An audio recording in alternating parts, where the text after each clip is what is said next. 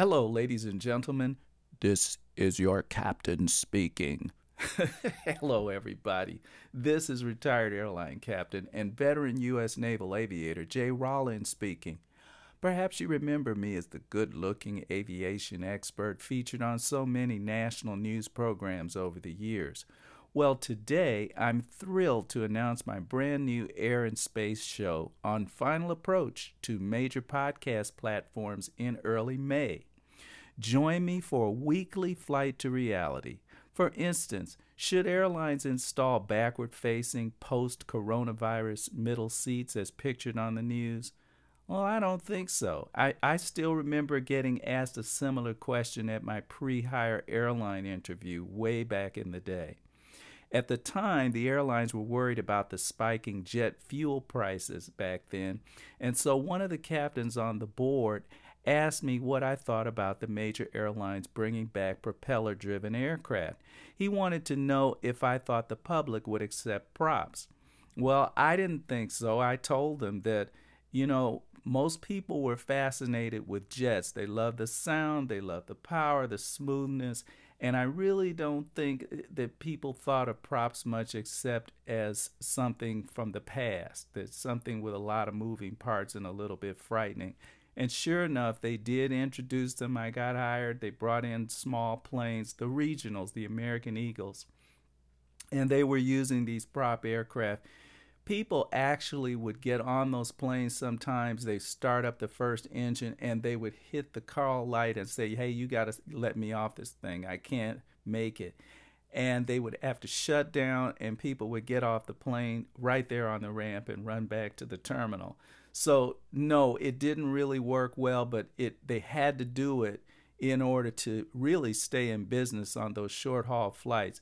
But as soon as Embraer and the others began to produce the small jets that we know today, it wasn't long before the airlines got rid of all the prop service. I mean, another subject we could talk about would be the Secretary of Navy, who famously relieved the captain of the USS Roosevelt recently, and then he flew to the ship and ripped the captain a new one right over the ship's loudspeaker before the entire ship's crew.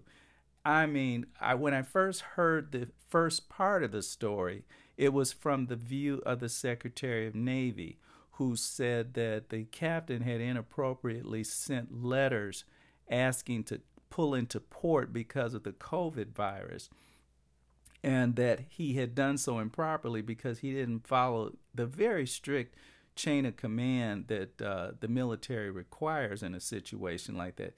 The Secretary of Navy said that he had sent the letter to a bunch of people that weren't in the chain of command. So what does he do? He turns around and does exactly the same thing in reverse by passing up all the admirals between him and the captain and summarily firing him from the ship. The crew cheers as the captain is leaving the ship.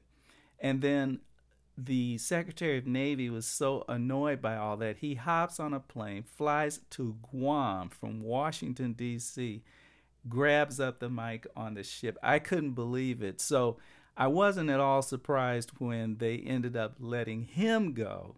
And now there's a question as to whether the original captain is going to be placed back on the ship sometime this week, actually. And frankly, I'm pretty sure that's exactly what's going to happen because the Secretary of Navy really messed that one up, in my opinion, my humble opinion. I mean, another thing we could talk about is Elon Musk. Remember how last year he wowed us all with his Tesla in space launch?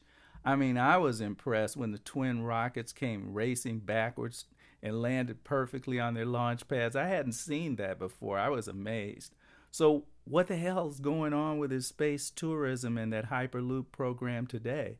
This is the kind of show I want to do. Let's regularly swap stories and generally have fun talking about all things airlines, military, general aviation, and space.